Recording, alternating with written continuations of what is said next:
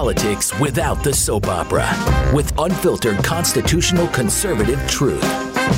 The Conservative Review with Daniel Horowitz. And welcome back, fellow American patriots and Minutemen, stewards of the global order, but still not loyal subjects to the one and only CR podcast. This is your host, Daniel Horowitz, back here today for Wednesday, December 14th, as we come in, unfortunately, to these final few days of broadcast for the year, and there is so much to cover. These days, these hours, headed towards the Christmas break, lame duck congressional session, should bring out openly to anyone who has a brain, eyes, and a heart that there is no difference between the two parties other than the fact that the Republicans are more subversive and are designed to prevent us from creating a true opposition party and movement. It is jarring to watch the dichotomy between what's going on in Florida with DeSantis to what's going on in Washington. Mitch McConnell and Ron DeSantis, literally worlds apart. Much greater difference between them than between McConnell and a Democrat. And really, that's not even accurate because there's no difference whatsoever because they're working together. It's a 1-2 step. This brings out perfectly when you look at this fake fight. Oh, they debate. I don't know if we're going to get an omnibus deal. I don't know. And then suddenly, they announced they have a deal. When you look at what they were fighting over to begin with, it perfectly exemplifies my illustration that I always give you, how Democrats move 3 light years to the left, Republicans move with them, walk back 3 steps, and fake fight those 3 steps, and then call it, a day, 1 to 2 steps in between. And you're like, wait, what? That's the focus? But that's what Republican talk radio focuses your attention on. That minuscule 0.1% area of disagreement that's only created to give the illusion that there is even opposition to distract you from doing the right thing, but they won't focus on, wait a minute, this is where we should be. Why aren't Republicans and Democrats where we should be? And then you pressure Republicans where their constituents are in the majority and demand action from them. Instead, they're like, oh, let's help the Republicans beat the Democrats. Until we break that idolatry, until we destroy the Republican Party, we will never come to a political solution. But the problem is that the Republican Party and the fake conservative movement is artful enough to always still leave enough of a veneer of fake opposition that it precludes us from having this discussion. So you'll have all these talk radios, they're selling out on the omnibus, McConnell. Okay, so what are you going to do about it? You're just going to keep going on next year. Oh, Republicans holding hearings. Biden crime family. Biden. They're going to go back to their same old ways, taking no inspiration from any of the ideas we're putting forth to make a difference. So, folks, we're here, as always, to give you that 2020 vision on politics. But you know what? I could actually offer you 2020 vision in your eyes and support America's only conservative eyewear company, Better Spectacles. They import authentic German Rodenstock eyewear, which is the gold standard in the industry. And they're particularly selling now biometric intelligence glasses, or Go Big. Their scientists have used over 7,000 points in the eye that were measured to create the perfect fit with your brain and give you the sharpest vision. That's why I'm always on the ball, because I always have my big glasses, not physically big, from Rodenstock. You could see up to 40% better than typical progressive eyewear at near and intermediate distance. 98% of people who have them recommend them. Go to betterspectacles.com/conservative to get started. What does that mean? You schedule a teleoptical appointment so you don't even have to leave your home. And then they offer 61% off their eyewear plus free handcrafted Rodenstock frames. Great eyeglasses, change sight. They change your mind, but for the better. Because they allow you to see and function with what, God originally gave you with your birthday suit. And then That's how you could change lives. betterspectacles.com/conservative. Again, betterspectacles.com/conservative. So, folks, I don't know what to discuss, the good or the bad first. Do we discuss the contrast of the good in Florida or the bad in Washington? Let's discuss the good first. So yesterday, Ron DeSantis had a roundtable with Joseph Ladapo, his Surgeon General, had a bunch of doctors and scientists and several people who are vaccine injured that gave over their story. And he announced the creation of a public health integrity committee to push back against federal misinformation. He invited other states to join him and pool resources, which I thought was very important. And of course, they announced that they're going to study vaccine injury more within the state Department of Health. And the big news was he did take the idea that we discussed a month ago with Dr. Henry Ely, grand jury petition. So they're going to impanel a grand jury to look into fraud committed by both Pfizer and the FDA when it comes to the safety and efficacy of the vaccines. And the thing is, once you impanel a grand jury, you could expand the scope to every aspect of COVID. So this is our first, step in trialsandexecution.com, having a trial.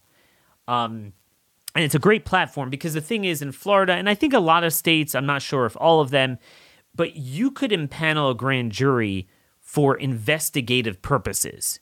So for public interest, you feel there's an issue that your verdict might not be indicting John Doe, a specific person. That would be nice, and I think that should be an aim to try to find someone operating in Florida who could be under their jurisdiction and roped in. But importantly, even without that, you could do it just to recommend legislation, to recommend ideas, to expose things to the public. So I think this is the first kind of foray into this. And more importantly than the outcome of the grand jury itself is that what he's doing is moving that Overton window. That now it's not just a discussion over mandates, but over the actual vaccines. Our bioweapons are a problem.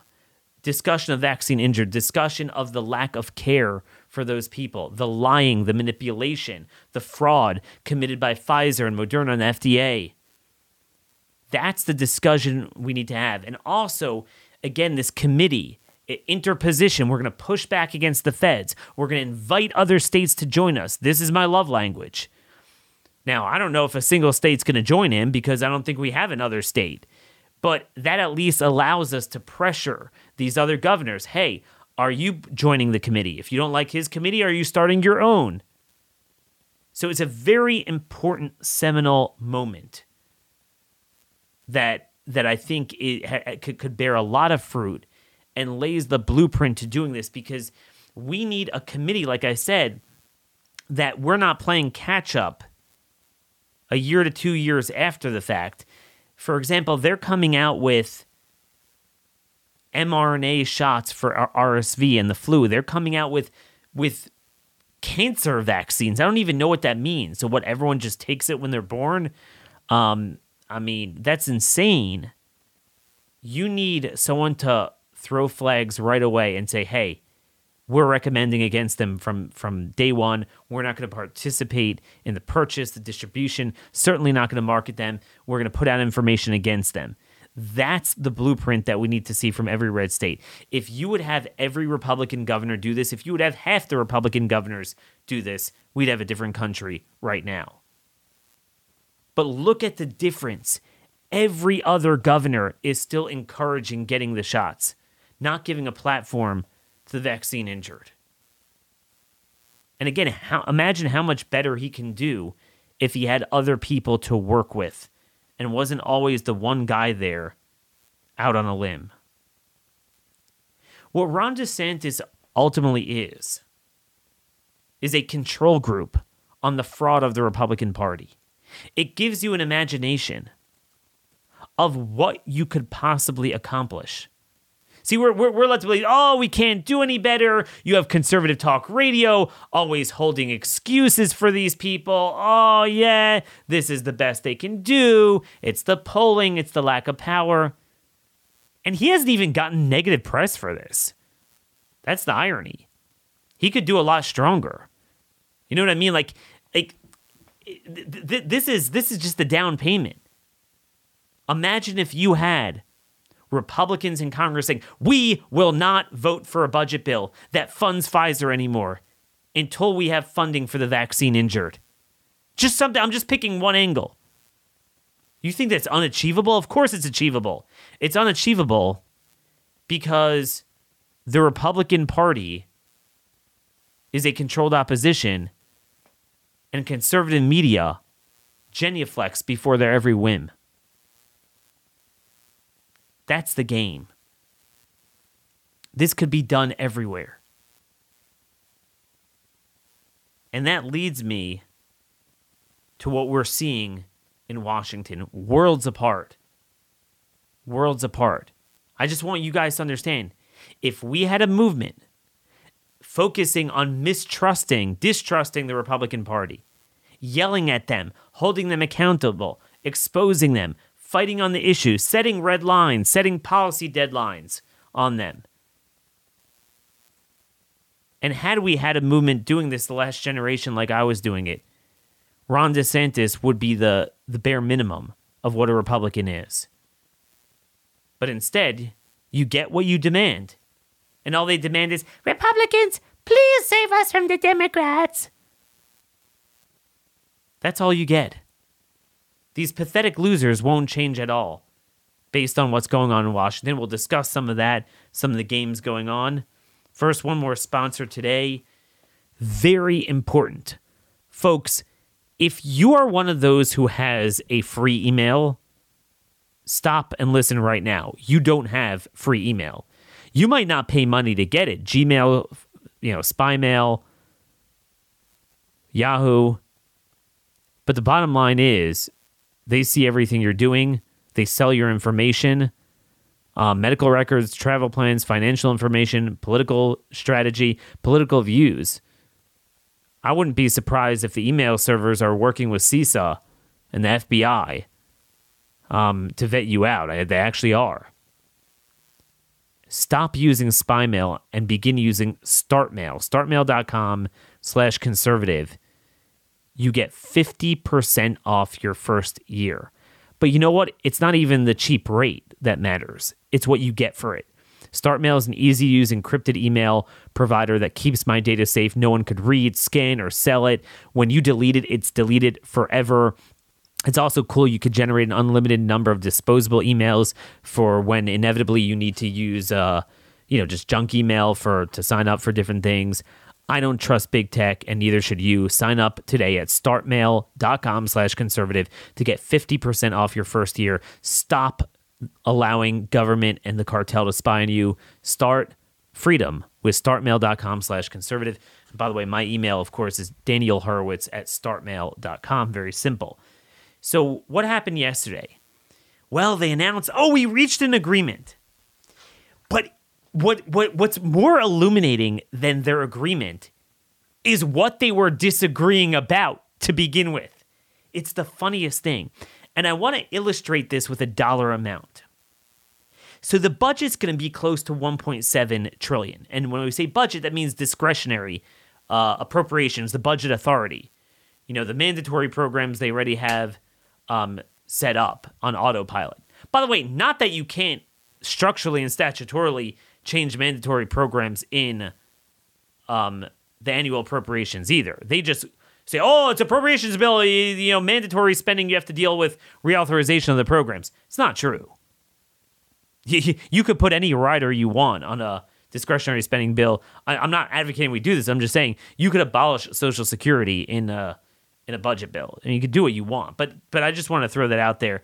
So, obviously the total federal budget is going to approach, close to, 6.5, 7 trillion, but it's $1.7 trillion.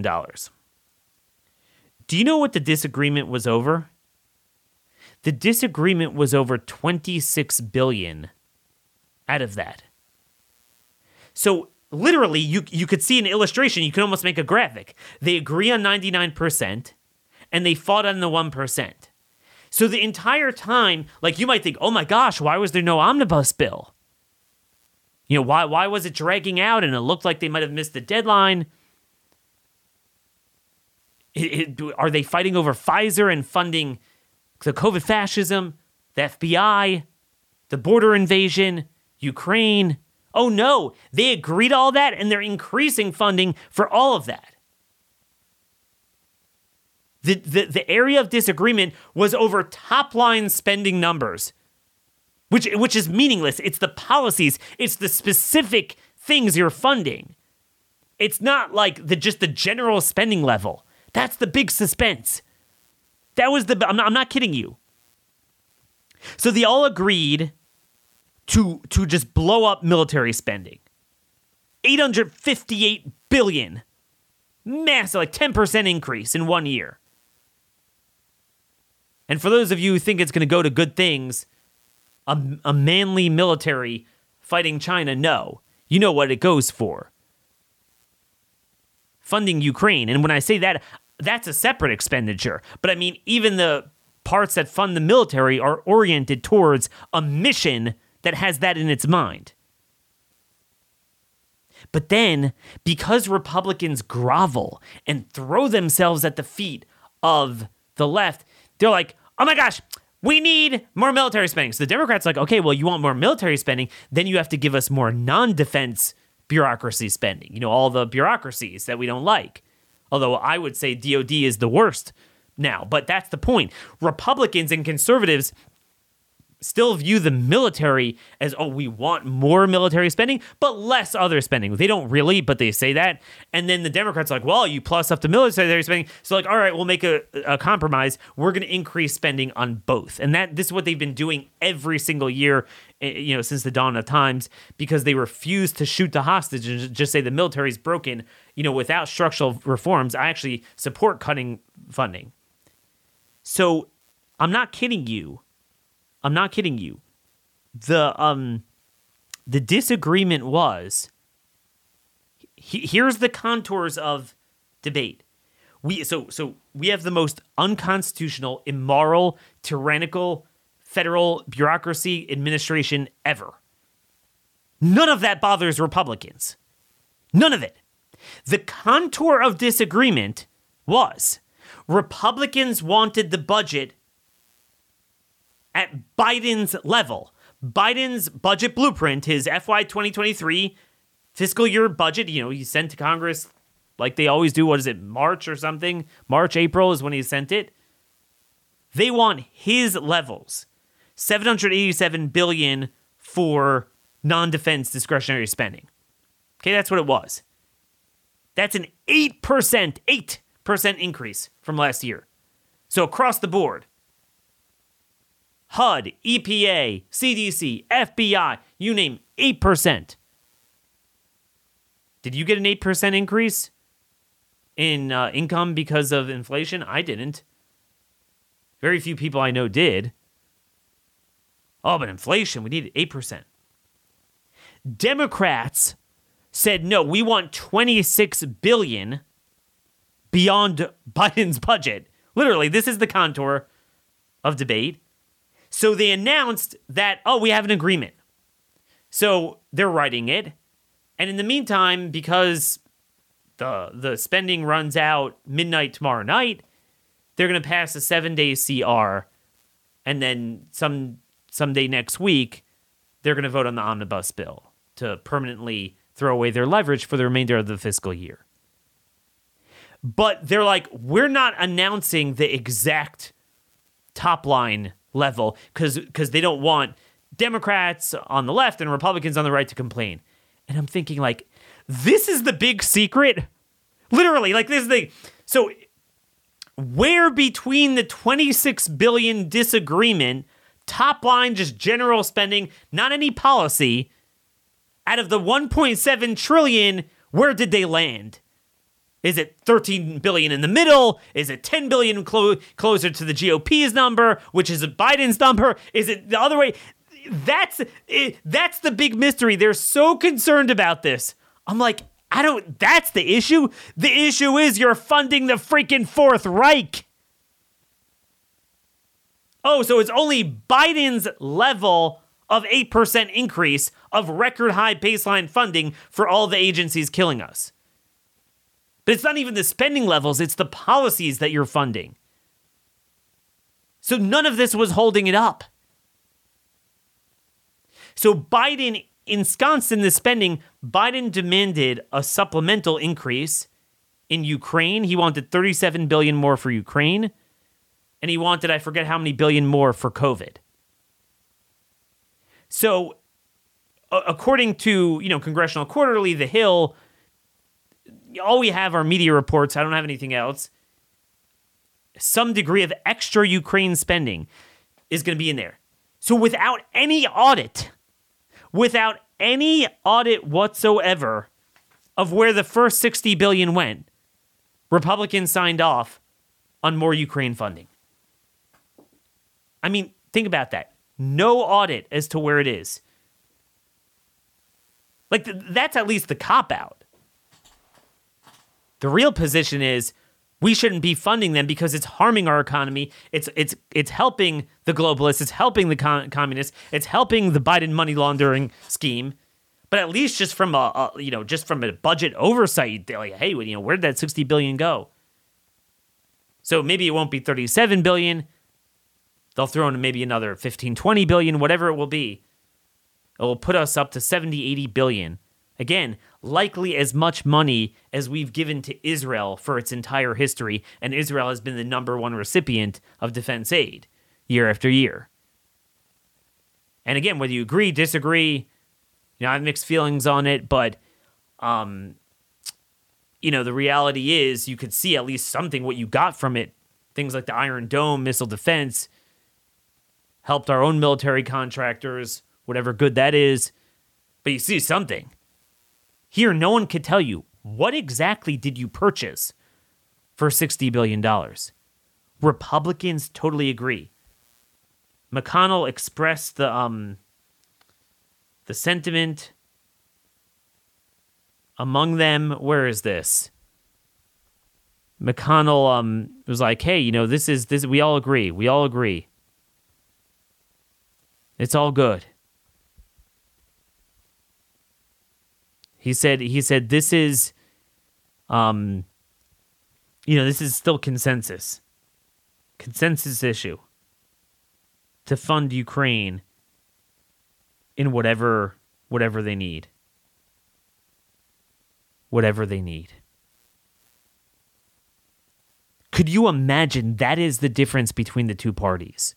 And then the only disagreement, so the Republicans opposed more COVID funding, but that's the only reason they oppose it, they say, is because there's still unspent accounts. Because we've thrown trillions of dollars that they've already agreed to. Is like, there's no need for more. It's not that it's harmful. It's funding the Fourth Reich, funding the biomedical security state. No problem with that. That the vaccines are killing people. That Paxlovid, they're throwing in another $2 billion for Paxlovid. This is not even the supplemental. This is the base budget. They're giving it $2 billion more. No oversight on its safety and efficacy. Blank check. They're going to wind up making $26 billion off of Paxlovid. Pfizer's total revenue this year will be over $100 billion.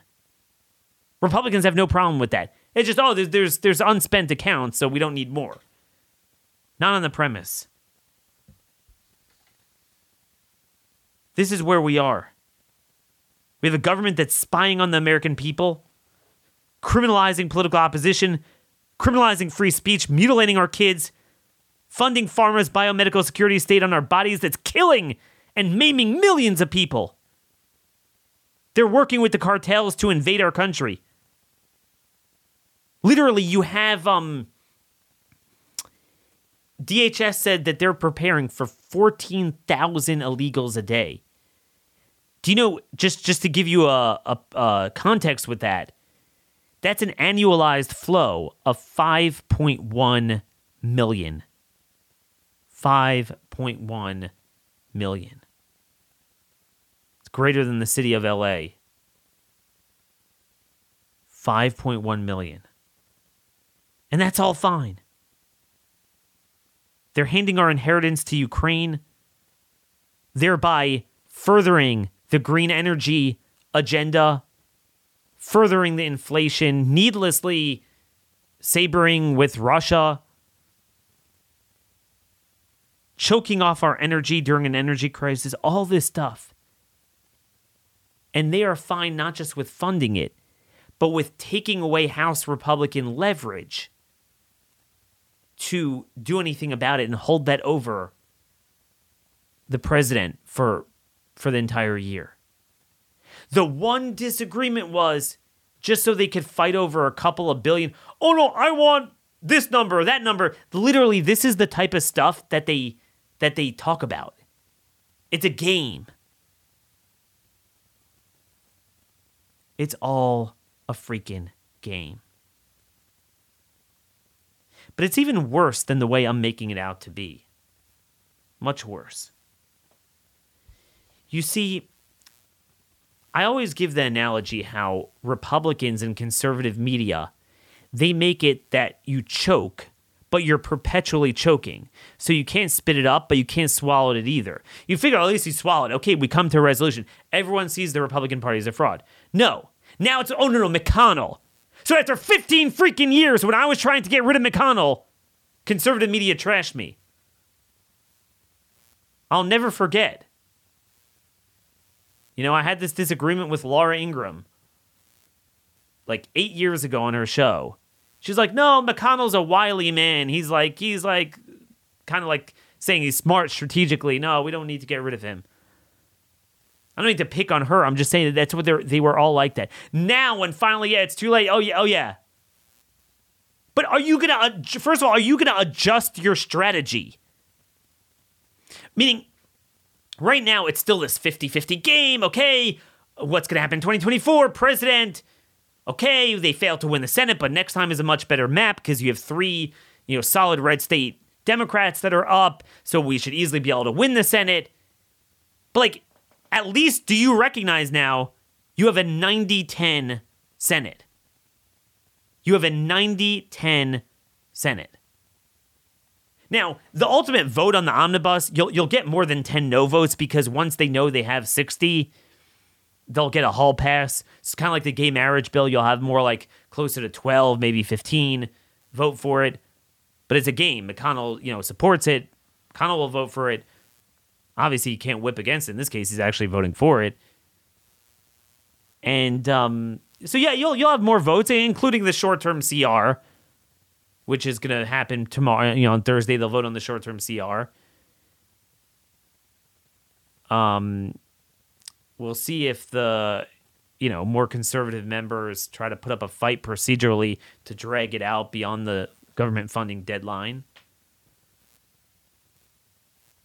But imagine if we had a government funding fight with DeSantis. Imagine if you had a House Republican leader, Senate Republican leader holding the round table that DeSantis holds, do it in Washington, and have one after another person who's vaccine injured get up there and say, we are not going to fund this, we're going to fund help for them, and that's your shutdown fight.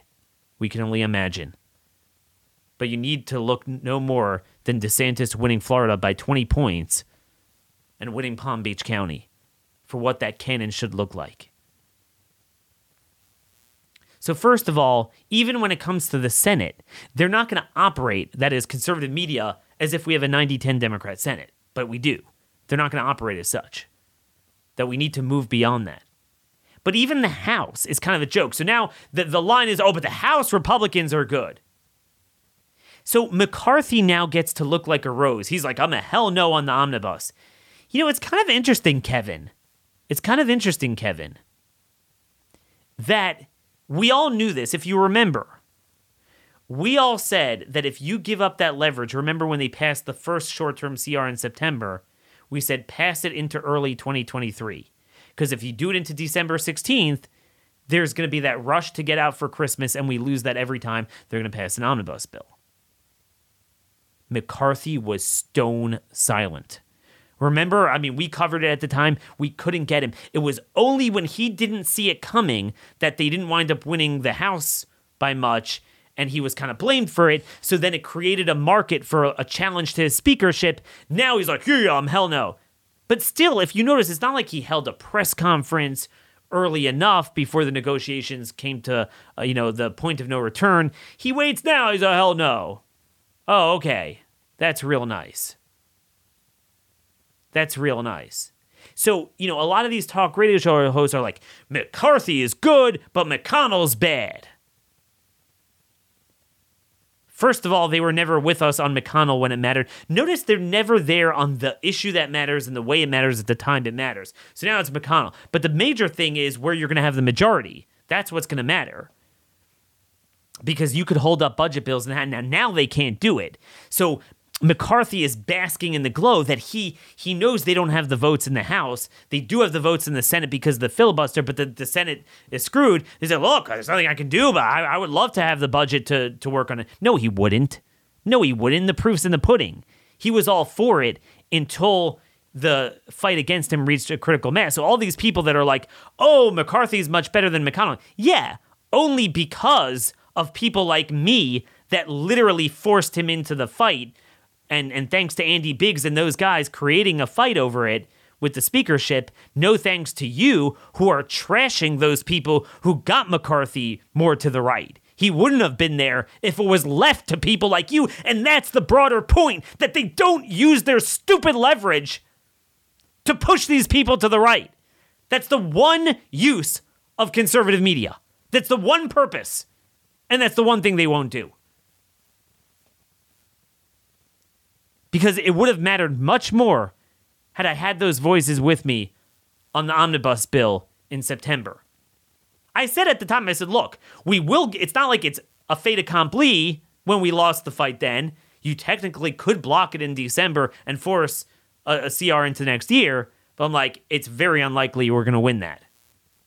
And that's where we are today. And by the way, one other thing on this that's funny.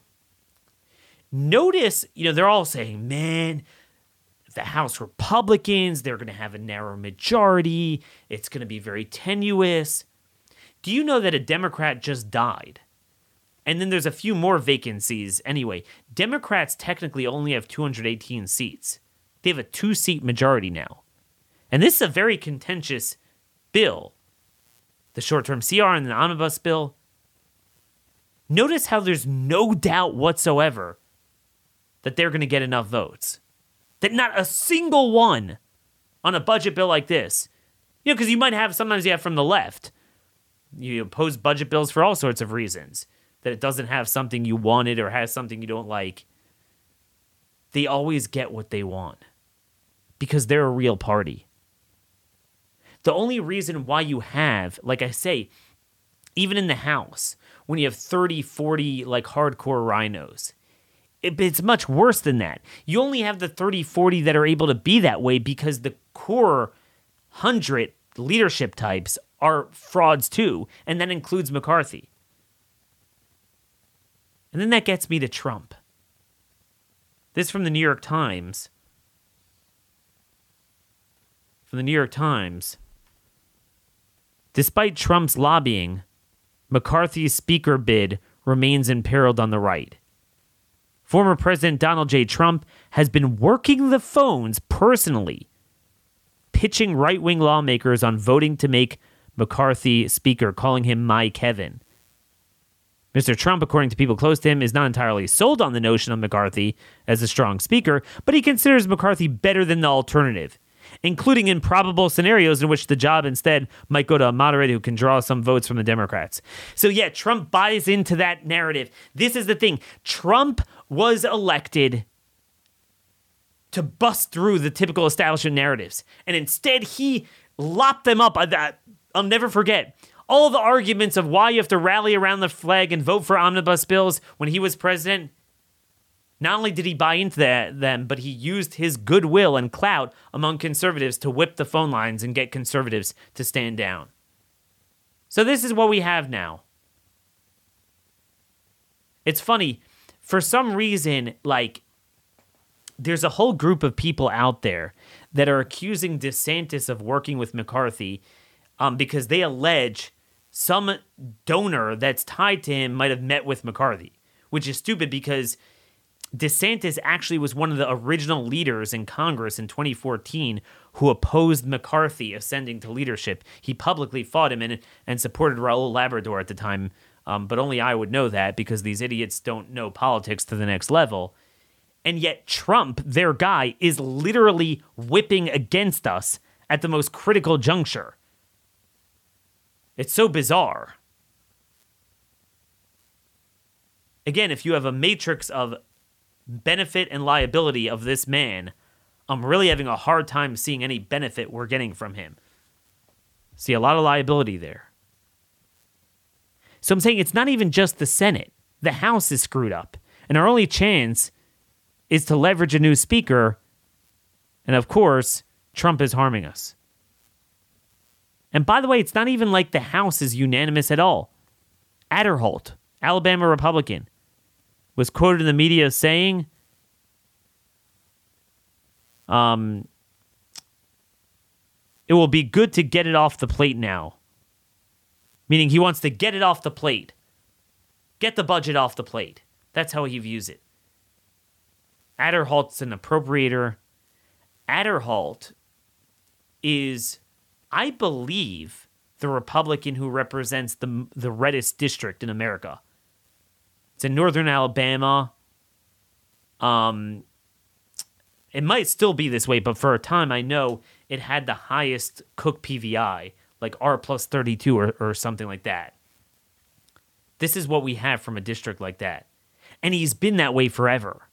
But when you don't have a movement that's patrolling and calling this out, so maybe it will take a few cycles, but they're not even doing it, so that we have no way of defeating these people in primaries. No way of defeating these people. Which leads me to my point. There's a middle ground between immediately having a party that doesn't exist and continuing the path of carrying water for the Republican Party. Just the mindset of Republicans are just as bad as Democrats. You want to privately vote for them no matter what in the general election? That's one thing. But publicly, at least, all of the focus of the conservative movement, if it were a real movement, every person who works in conservative politics, media, full-time should be doing what I'm doing. Constantly saying, this is what needs to be done. This is how they're betraying us. These are the Republicans betraying us, pressuring them. That's what needs to be done. You will never change anything. For one simple reason. These Republicans know, and they know very well, that Republicans will never be off the reservation. And that's why I published the first outline. It's not greatly detailed. It's a 2,000-word essay, but it's not like greatly detailed. You need to elaborate on it. But an opening, kind of salvo of 7-8 different things that you could start a new party without starting a new party. You kind of use the Republican Party when necessary. You weave in and out. And I kind of, lay that down there. But the first thing is to recognize that it's not like, oh, how do we win, beat the ballot harvesting? How do we elect more Republicans over No. You understand. You don't focus on that microscopic gap between R's and D's. You focus on the gargantum gap between you, or at least where you should be if you're a real conservative, and where the Republican Party is. And again, it's not really a gap between the R's and D's because that's part of the game. If you have someone burning down a building with people trapped in it, and then you have an accomplice blocking the corridor so firefighters can't get in, is that guy bad but not quite as bad as the guy doing the arson? No, they're not only part of the same team, but they're an indispensable part of the same team, because if you only had the arsonist, you could actually get in there. That's what people need to realize. With that mind, you have to have that mindset. Meaning, even if you're going to still be a registered Republican and vote in Republican primaries, and even vote for Republicans sometimes in a general election, it's fine. But the mindset needs to be the Republican Party is the enemy. The only positive side is that in many states, they rely on us. So you have more clout over them. Democrats don't care what you think. Republicans don't really either, but sometimes they do have to reckon with it. So use it. Use it every second. Don't carry water against the D's. Don't carry water for them against the D's. That's their fight. And that begins by breaking their virginity on this lifelong celibacy pledge that they will never go outside the GOP in a general election. It begins by creating a red line. And to me, the place to start, again, to me, it's all of them really at this point. But at least start with the 12 Senate Republicans who voted for sodomy marriage at a time like this. And you would circulate petitions within their states making it clear that if Joni Ernst, Tom Tillis, Cynthia Lummis, and these are in red states, so I don't want to hear this like, most of these are in red states. I don't want to hear this business of, but the Democrats. I think we need to be willing to shoot that hostage. But here, you don't even have to settle for that. We will not vote for them if they get the nomination. We will not vote for them in the general election if they get the nomination. Absent a pledge like that, we are done. Because the problem is, if you take this to its logical conclusion, it never ends. The Democrats always worse, because you always have that fake space between the two parties. So and actually, they benefit from it. They benefit from this perfidy. Because the more... Here's how it works. It's a never-ending zero-sum game. The more the GOP commits the betrayal, perfidy, subterfuge against us, and works with the Democrats on the issues of the time when they matter, the farther the political landscape in Overton window shifts to the left.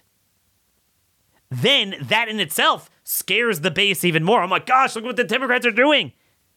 The more the base is hoodwinked frenetically and frantically into voting Republican without doing any surgery.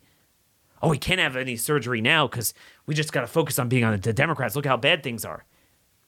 That's this at its core. If I had to give over one illustration of why we are where we are with this race to the bottom the last 30 years or so, it's that point. That's how they've trapped conservative voters, and that's what conservative influencers have been serving as enforcers for that dogma have given over to GOP voters. And that's what needs to be broken. No. You're going to get on our reservation. If you don't get on our reservation, you're done. Hey, go get your Democrats to vote for you, because we won't. Now, Daniel, is that just kind of like giving up? No, because that works concurrently with several do's. That's a don't. Don't vote for rhinos in a general election. But what do you do? So several things. You run independent candidates in the general election. Okay? And this you can do in red states, but you can do this, you can even win in swing states, like I keep saying. If you have people with a new label, a new message, remember, what's the big story of the election? Independent voters. What's the fastest growing? Party affiliation. Independent. There's nothing like independent, because you're not really a new party, because it's not a party, it's unaffiliated. So there's nothing to hit at. It's very frustrating for the other side. They can't discredit it. It's not a party. It's a collection of independent candidates. It's easier to get on the ballot, so you don't have to worry about that whole business. The messaging is perfect. We always used to talk about what we would name our new party. It was always hard. Like, what would appeal to people? Everyone's always into Constitution and this, but that doesn't mean anything to people. Independent is really the best thing that speaks to the failure of the political system. Kirsten Sinema's a fraud, but she's not stupid. And she's onto something with that label resonates with voters.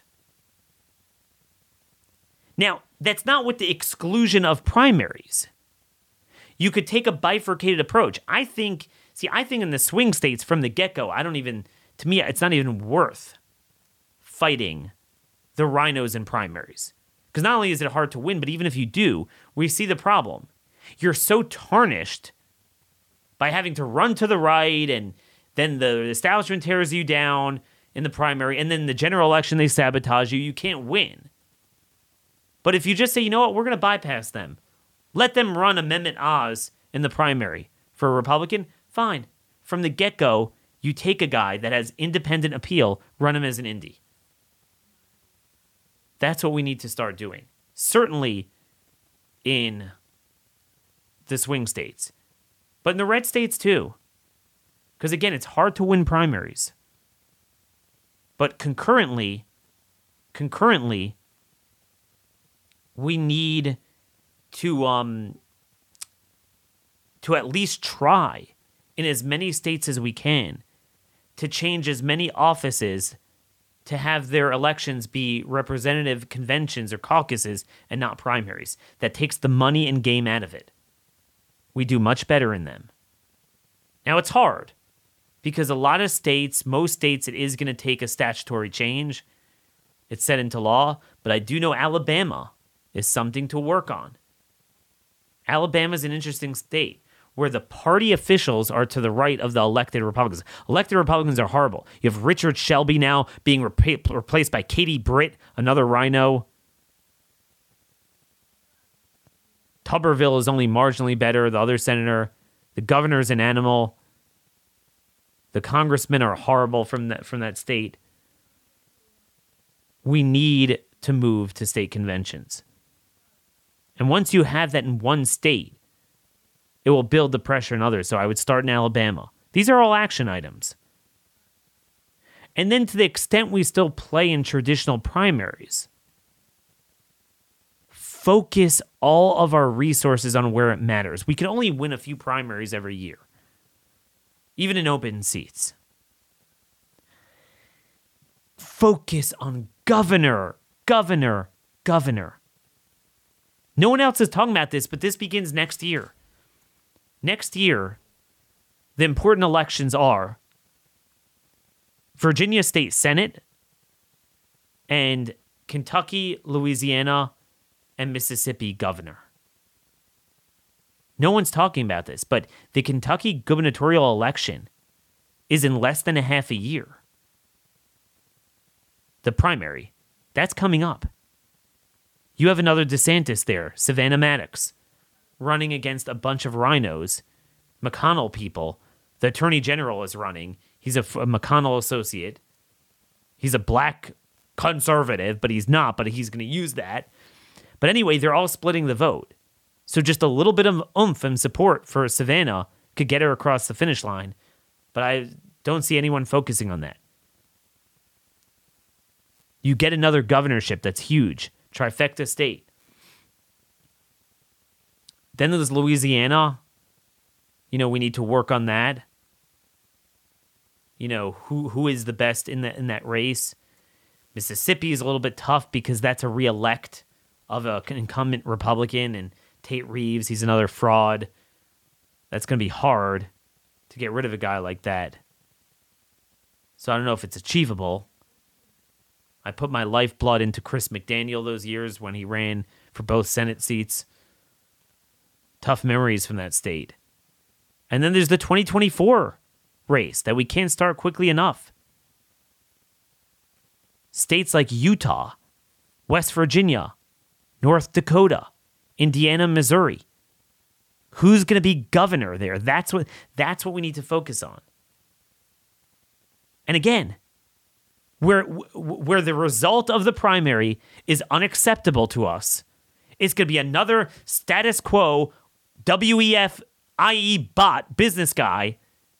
Get him out of there. Run an independent. Run an independent. Now, obviously, to be realistic, independent only works when you can make a big deal about the candidate and he has enough money to gain notoriety. I'm just like dreaming here. Let's say you get RFK and Del Bigtree's network to put money into a medical freedom doctor that's kind of not like really a Republican, but certainly not a Democrat, runs as an indie on a great message. I literally think even in a swing state you could win, much less in a red state, in a three-way race. I think you could have broad appeal, plus get the base to vote for you. Obviously, that doesn't work down ballot, county, state legislature. That doesn't work because they're not going to have name ID, and you just have indie candidates. No one votes for indie candidates without a push behind them. They get 2%, so they'll vote for all the conservatives will vote for the Republican. But here's the good news: the smaller the office you get, the more we're being successful in primaries, even in the current primaries. State house, county, we are making strides. So there needs to be, that's where your Republican primary focus needs to be, on those local offices. But here's the thing. They need to be people that are not like, oh, we're going to fix the Republican. But no, like they recognize, like you and I, that the Republican Party is trash, and when they get into the legislature, they're going to work to create caucuses to essentially work as a parliamentarian system. So you run as a Republican, but they view the Republican Party as the enemy. Let's call it the Freedom Party. They're the Freedom Party.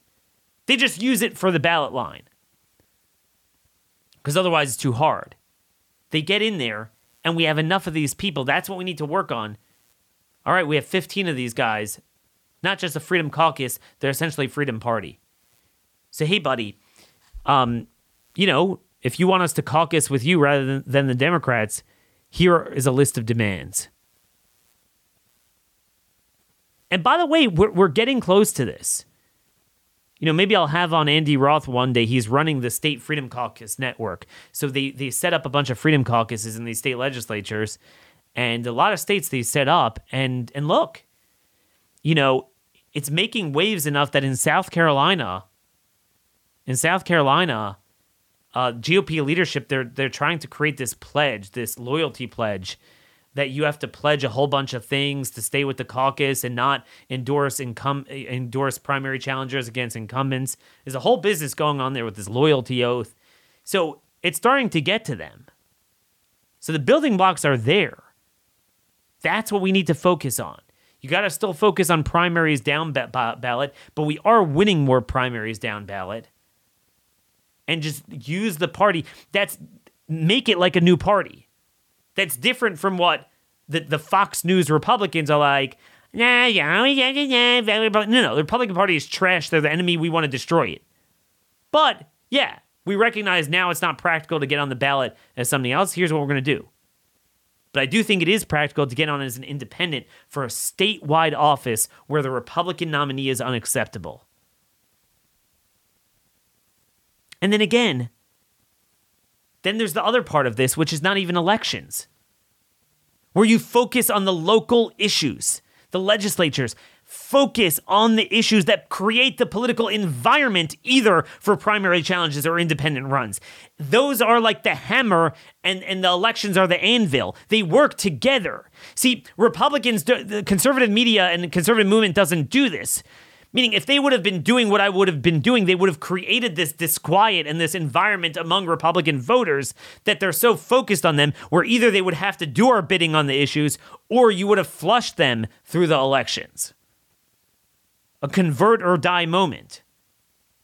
I wrote a whole outline of this. It's at the Blaze titled, Conservatives Must Finally Break Free from the Stranglehold of Fake Republicans. It is so achievable. It is so achievable. That's what bothers me. This is not like tilting at windmills, like, oh, we immediately have to have a totally new party set up. I actually like this even better than a new party idea, even if you didn't have the whole ballot access issue. I like it even better. And the reason why I like it better is because it's hard to hit at it and discredit it. Because it's almost like a guerrilla warfare within the Republican Party. That's what I like doing. I'm all for starting a new party. I'm just saying it's not really feasible, at least not yet. But your mindset has to be a new party. That we're not Republicans whatsoever. But we'll use whatever leverage we could wield over them. That mindset is still absent among my colleagues in conservative media. And until it changes, we're never going to change anything. So anyway, just getting back to what we started out with, the contrast between this and DeSantis, I want you to understand, after hearing my presentation of what we can be doing, should have been doing for so long, it should become clear that DeSantis could have been the standard. This is what it should mean, meaning it's not just that, maybe at best case scenario, you're not quite voting against our interests, but you're kind of hope yes, vote no, and you're silent. No, you're out there pounding the pavement, being a voice for our views, not just a vote. This was the whole thing with the gay marriage stuff. Unbelievable. I mean, Biden signed it. This is going to unleash the rainbow jihad on us at a time that we're actually winning on the issue politically. It wasn't just the 12 Senate Republicans and the 40 or so House Republicans who voted for it. Most of them, they really agree with it or they don't want to fight it. And that's where it shows. That's where it matters. It's a values issue. The GOP, it's not just they're weak or this. They don't share our values. And increasingly, it's becoming a big problem with foreign policy.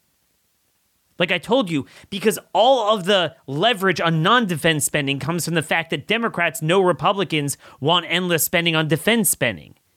And the defense apparatus is the biggest problem. Think about this.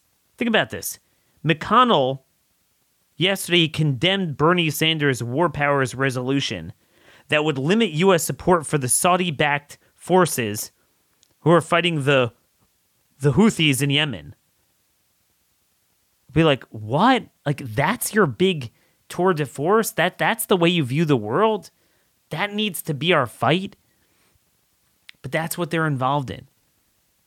And by the way, again, like we've been focusing on this week, the national defense apparatus is the biggest problem. There's a great article out. We don't have much time to delve into it. We're at a time, but Will Jones has a great article at Daily Skeptic, how the U.S. government has been planning lockdowns since 2007.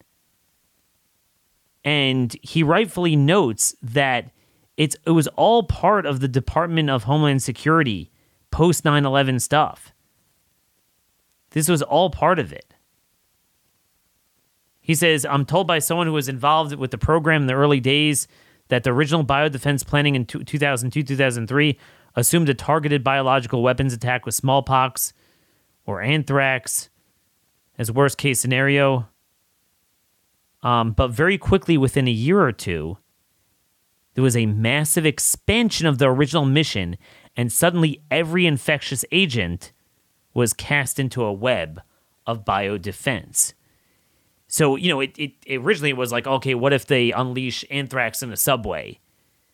Then it was, all infectious diseases globally, hence a global shutdown. And kind of traces it back. So you could check it out there at the Daily Skeptic. But that was all built off of GOP dogma, more so than even Democrats. And they still have not fixed that ideology. So that's what I'm saying. It's not the media. It's not, if the media didn't exist, if the Democrats didn't exist, and you only had Republicans, they would be the Democrats. That's what you need to recognize. If we don't shake things up in some way, we will be doing this forever. And this is just an outline. Every year we try to grow together. Try to think of new things. And many of you give me great feedback. I'm sure there's other ideas as well. But it has to begin with the point that what we're doing is not working and the Republican Party is a problem, not the solution. And you have to operate with that assumption. The minute you're on this, oh, no, but no matter what, Republicans versus Democrats, then you're done. Then you're done. And at least if you believe that privately, don't tell the Republicans that publicly. Man, you lose all your leverage. But the minute they feel that we're going to be off the reservation, I'm telling you, in South Carolina, it's becoming a big issue. We need to make this a bigger issue. If nothing else, make them fear you. That's the first step. Make them fear you, and then use that fear, use that leverage. So anyway, we have 2 more days left after this, so we got a lot on the agenda. I'm going to have Lara Logan on for our finale special on Friday. We're going to talk about Ukraine and the lies there, among some other things. So let me know your questions for her. As always, you can email me, Daniel Horowitz at startmail.com, at C19truthbombs on Telegram. During the 2-week break, I might be doing either Telegram lives, like on my Telegram channel, so you're going to want to follow me, download the Telegram app if you don't have it, or probably we're going to post some videos at Horowitz Citizen Sanctuary. I need to change that name, but that was the original name of my Rumble channel, which I haven't used for a year, but maybe I'll start using it more often. So, we're not going to have full shows, but I'll put out like 7-8 minute videos as many days as I can just to stay updated on some of the key points. So again, let's keep this collaboration going all the way into the new year. Till tomorrow, God bless you all, and thank you for listening.